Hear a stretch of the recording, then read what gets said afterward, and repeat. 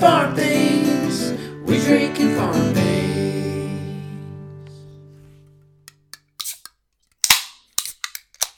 Oh, hey, Sam. Oh, hey, Bev. What you drinking over there? I just opened an oldie but goodie. It's one of my favorites. It's a Mad Tree Shade, which is a blackberry tart ale with sea salt. That sounds awesome. I've never heard of that one before. Oh, you haven't? I feel like I've drank it maybe 3 or 4 times on the podcast already. Oh. But I mean, in all fairness, we've recorded how many episodes? A lot. Over 100. So with our mini-sodes, yes. To be fair. To be fair. What'd you open over there? So I opened the Copper Can Moscow Mule. Ooh. And it's a can with craft vodka, ginger beer, and lime juice. And I put it in a copper mug. Love it. I'm so fancy over here. It is fancy. And welcome to We Drink and We Farm Things, the mini-sode. Yes! And this is our first mini-sode of 2020, and we're trying out something a little new. We want to make our mini-sodes more about you, and like a little about us, but more about you guys. So that means we need your help. We need you to send farm stories, the things that you find on the internet that you can't even about, and questions that you want to ask us.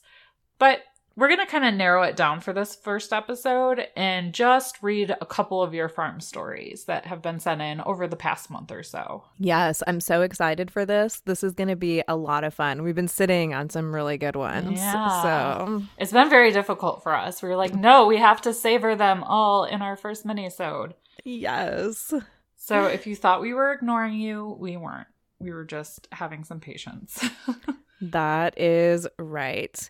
And our drink peep this episode is at Honey Creek Homestead over on the Instagram. So cheers, lady. Yes, cheers. And now let's get into our farm stories.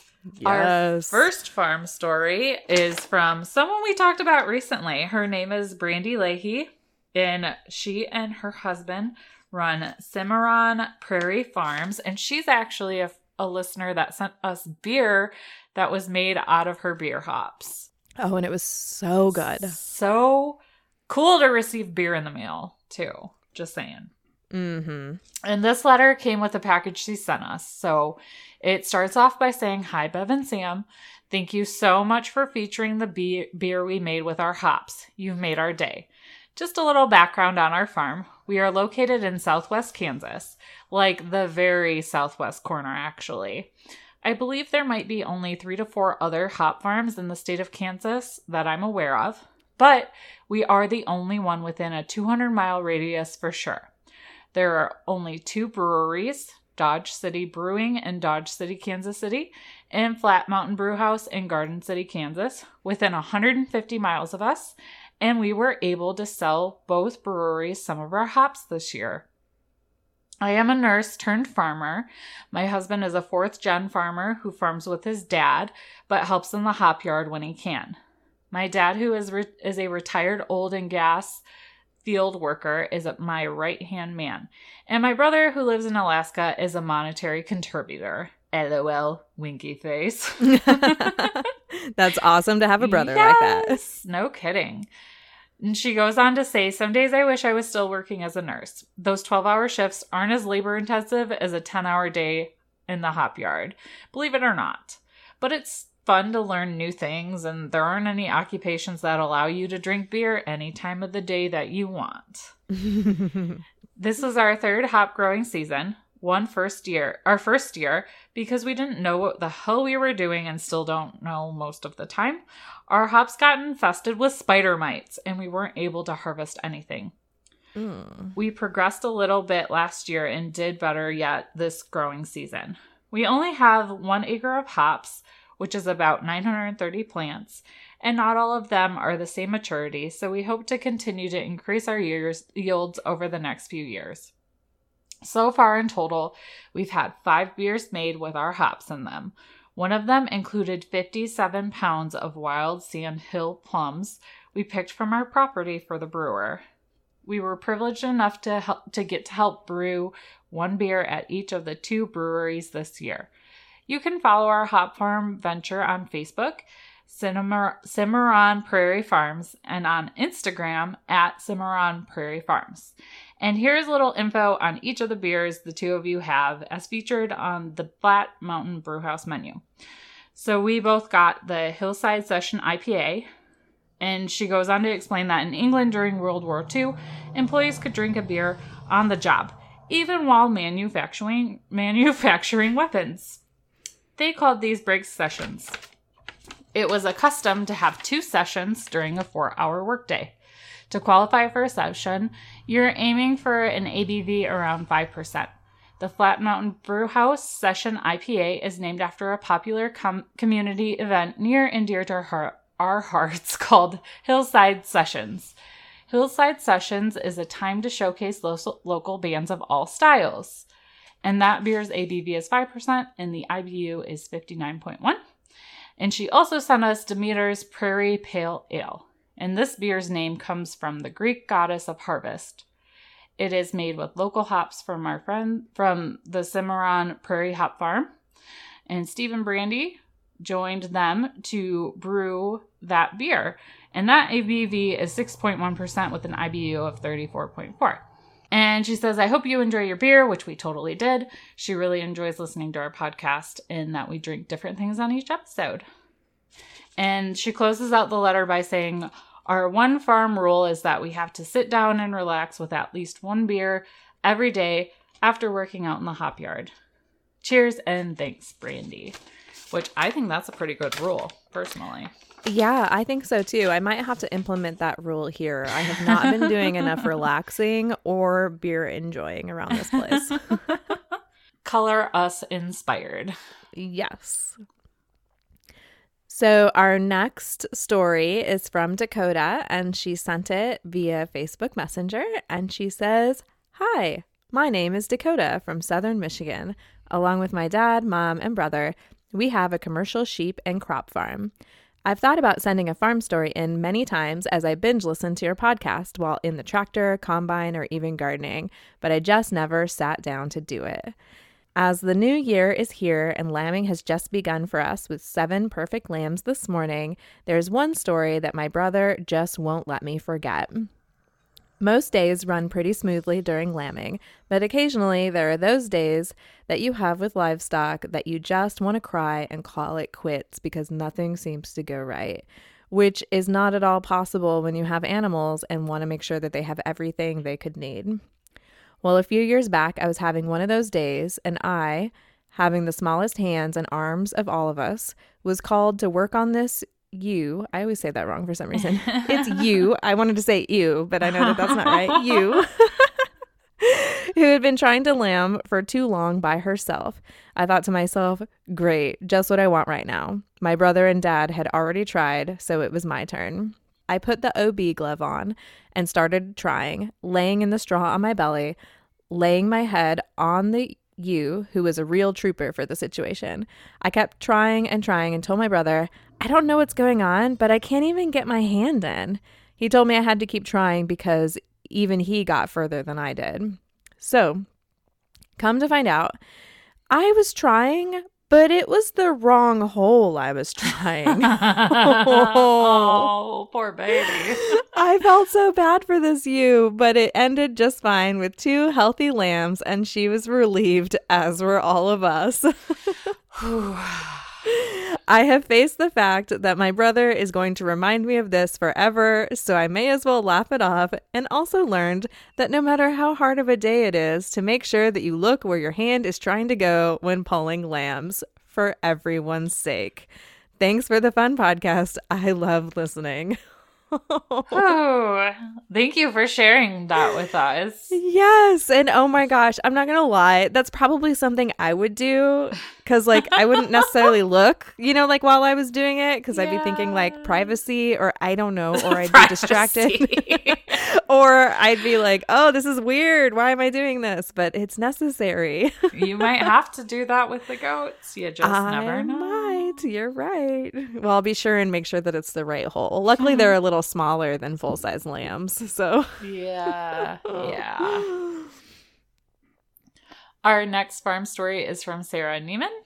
And it starts out by saying, we have a small hobby farm / homestead. We have chickens, ducks, pigs, and every year we raise a turkey for the holidays. What we have learned is to definitely raise 2, not 1. A solo turkey, even with its chicken and duck friends, always ends up crazy. Oh, good to know. Yeah, for sure. Last year's turkey never fit in with a poultry. It was almost murdered by my rooster once. I saved it, and he grew up isolated by a fence to keep him safe. Once he was taller than the rooster, he was reintegrated into the main flock. Our birds will all share a run. Our neighbor lost all of her birds to a fox, so we do not let them free range. We had a week vacation with my family at the beach and had a house sitter. She left on Saturday, and we came home to a wonderfully kept house and farm.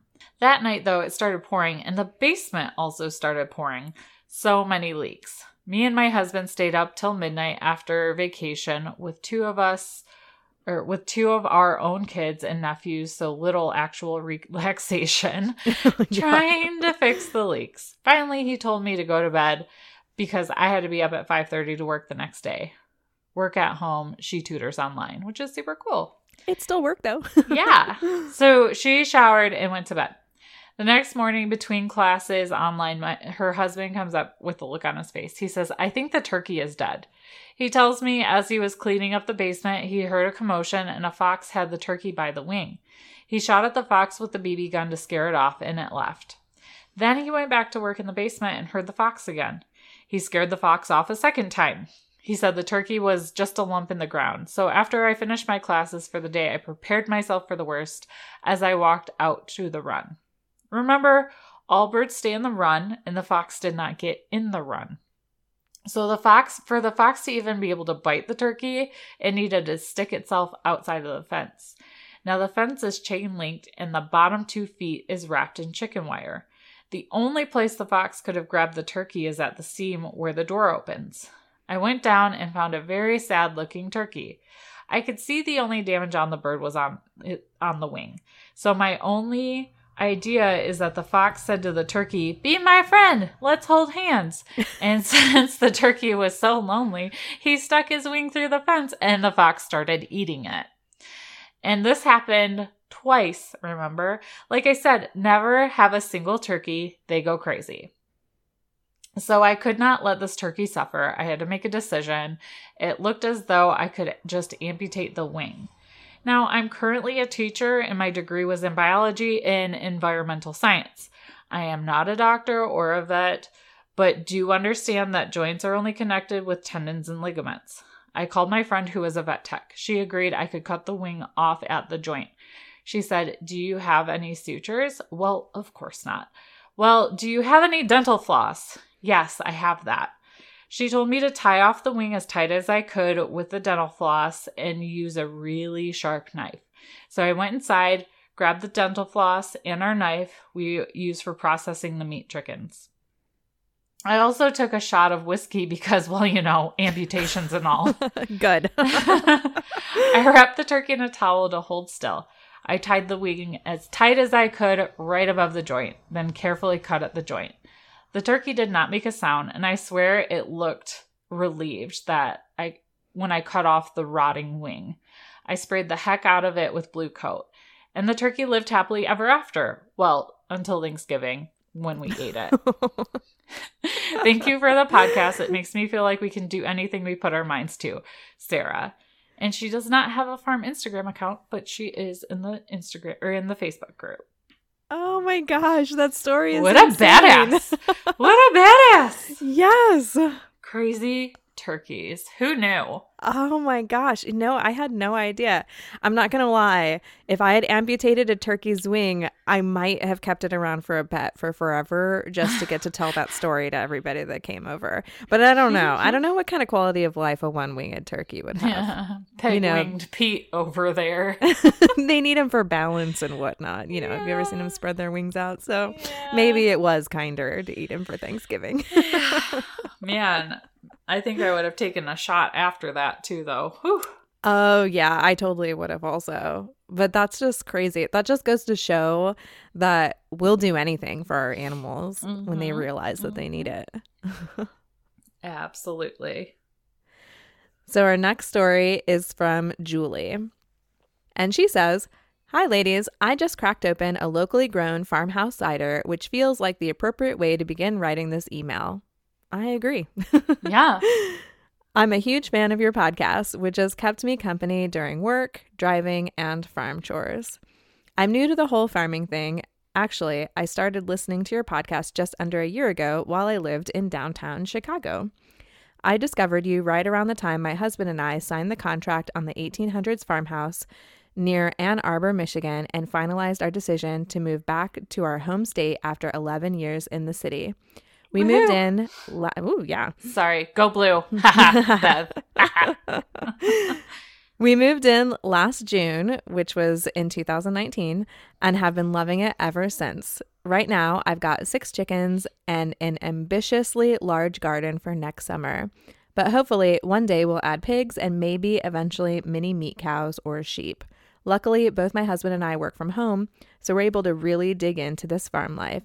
Ooh, both me and my husband work from home. Anyway, I just wanted to introduce myself and tell you both how much I enjoy the podcast. I particularly like how you focus on keeping it real and not pretending to have the perfect farm life. One of the things I found to be important is respecting that this is all a learning process and things likely won't be perfect the first time around, but that learning and growing is really the most important part of what I'm doing here. I also thought I'd share a farm story. It might not be as interesting as some of the farm stories you've read. I just finished the episode from last summer with the story about Reba the donkey, which was seriously great. Oh, it's our friend Katie from Sticky Holler Farm. But I thought I'd share it anyway, so here it goes.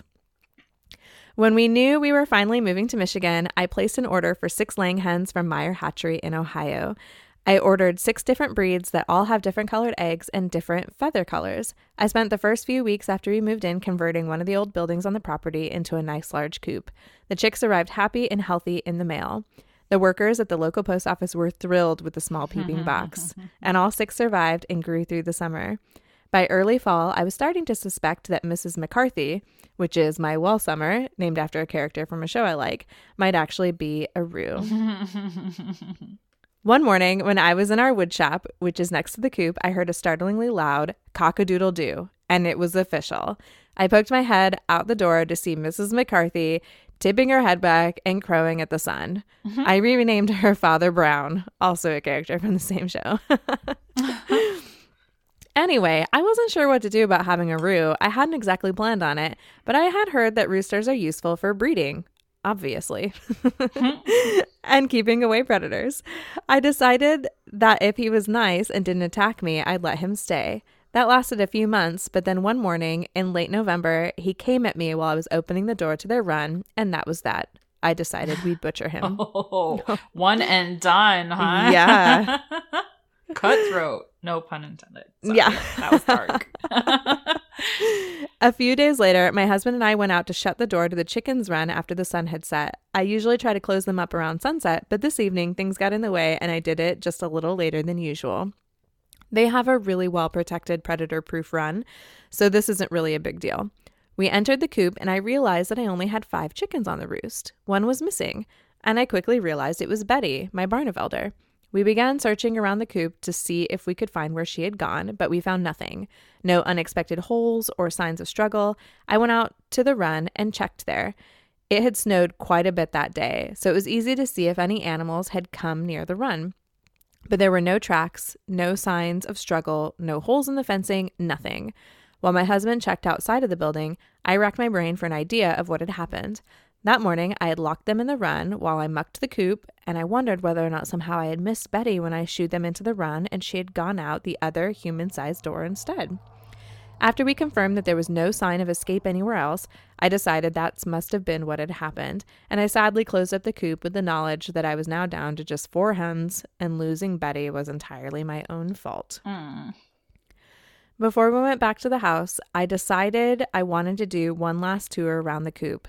As I said, my coop is an old converted building on our property, and the south side of the building is lined with old, double-hung windows that have 4 individual panes of glass on each half of the window. One of these windows is on the wall of the coop. As I approached this side on my last tour, I suddenly realized that one of the glass panes had popped out and was lying in the snow. In the dark, our eyes had just totally missed that the pane had fallen out. Overjoyed at finding a clue and that it wasn't my negligence while mucking the coop that had led to the escape, I began searching the trees all around the coop, figuring that Betty must have roosted if she was still alive. After a few minutes, we saw a dark shape in a tree about 50 yards from the coop. It was Betty. She had nested in a branch just above my head, and husband, who was luckily tall, was able to pluck her out of the tree. Oh. She squawked like crazy, but we got her back into the coop and popped the pane of glass back in place. I was so relieved. What an adventure. And now, a few months later, we've butchered Father Brown, and my hens will begin laying any day now. All 5 of them. Thanks again for what you're doing, ladies. Cheers, Julie. And P.S. I'm on Instagram at @TheLadyJules. And you can feel free to share that on the podcast if you read my farm story. So we did. Yay. Yay. And oh my gosh, we had a similar experience a couple of nights ago. We have 2 younger chickens, which is kind of dark, but I told you, I haven't told our podcast family yet, but we had a hawk attack a couple days ago. Yeah. And it was like super gruesome. Like I've never seen the aftermath. Like I saw it like out of the corner of my eye, like fly up with the chicken, and then it landed not far away and was like on top of her. And it was pretty graphic.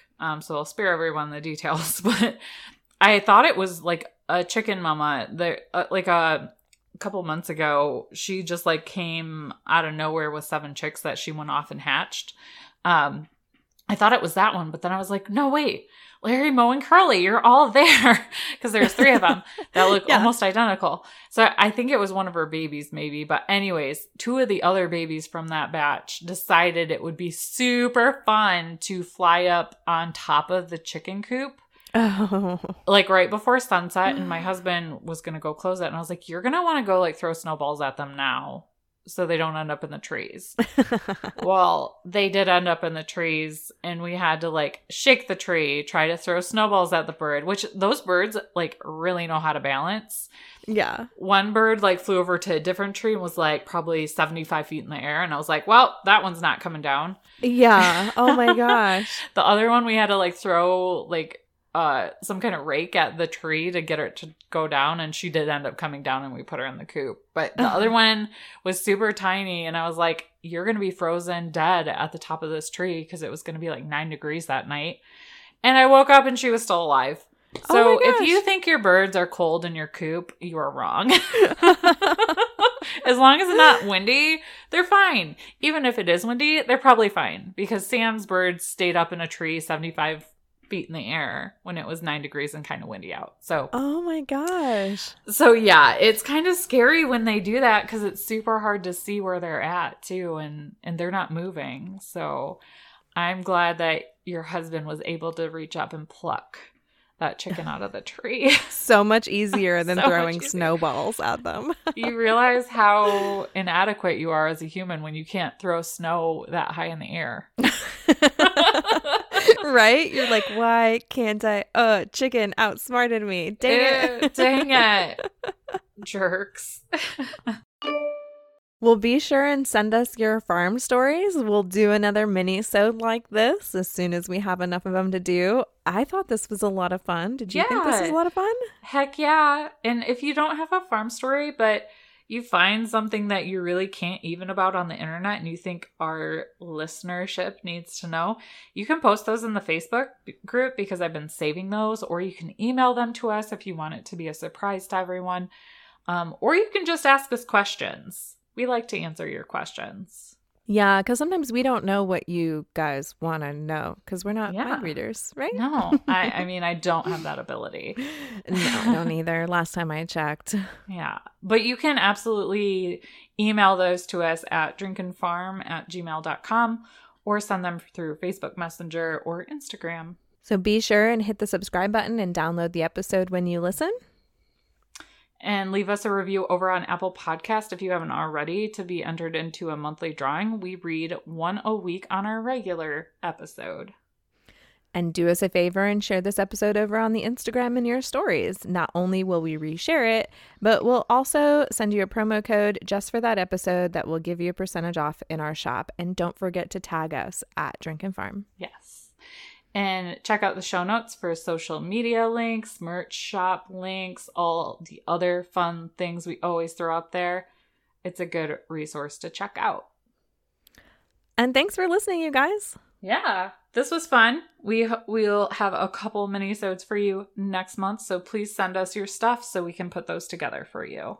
Yes. And until next time, drink, farm, and give zero clucks. Bye, guys. Bye. We drink things, we farm things, we drink and farm things. First Saturday Lime is a non-toxic, super strong drying agent derived from 100% natural products. First Saturday Lime has the ability to dry out insects, eggs, and larvae. It's effective as a treatment for infestations as well as preventing those little buggers from infiltrating your coops and barns in the first place. This pesticide alternative is something we use regularly on our farms, and it's a total game changer no matter which season we are in. Not only does it keep the bugs away, but it also helps soak up ammonia and tame down the stink in your animal enclosures. So go to firstsaturdaylime.com and use code DRINK at checkout to get 30% off and free shipping for this month only. So if you're listening post January 2020, you could still use the same code and get 20% off and free shipping.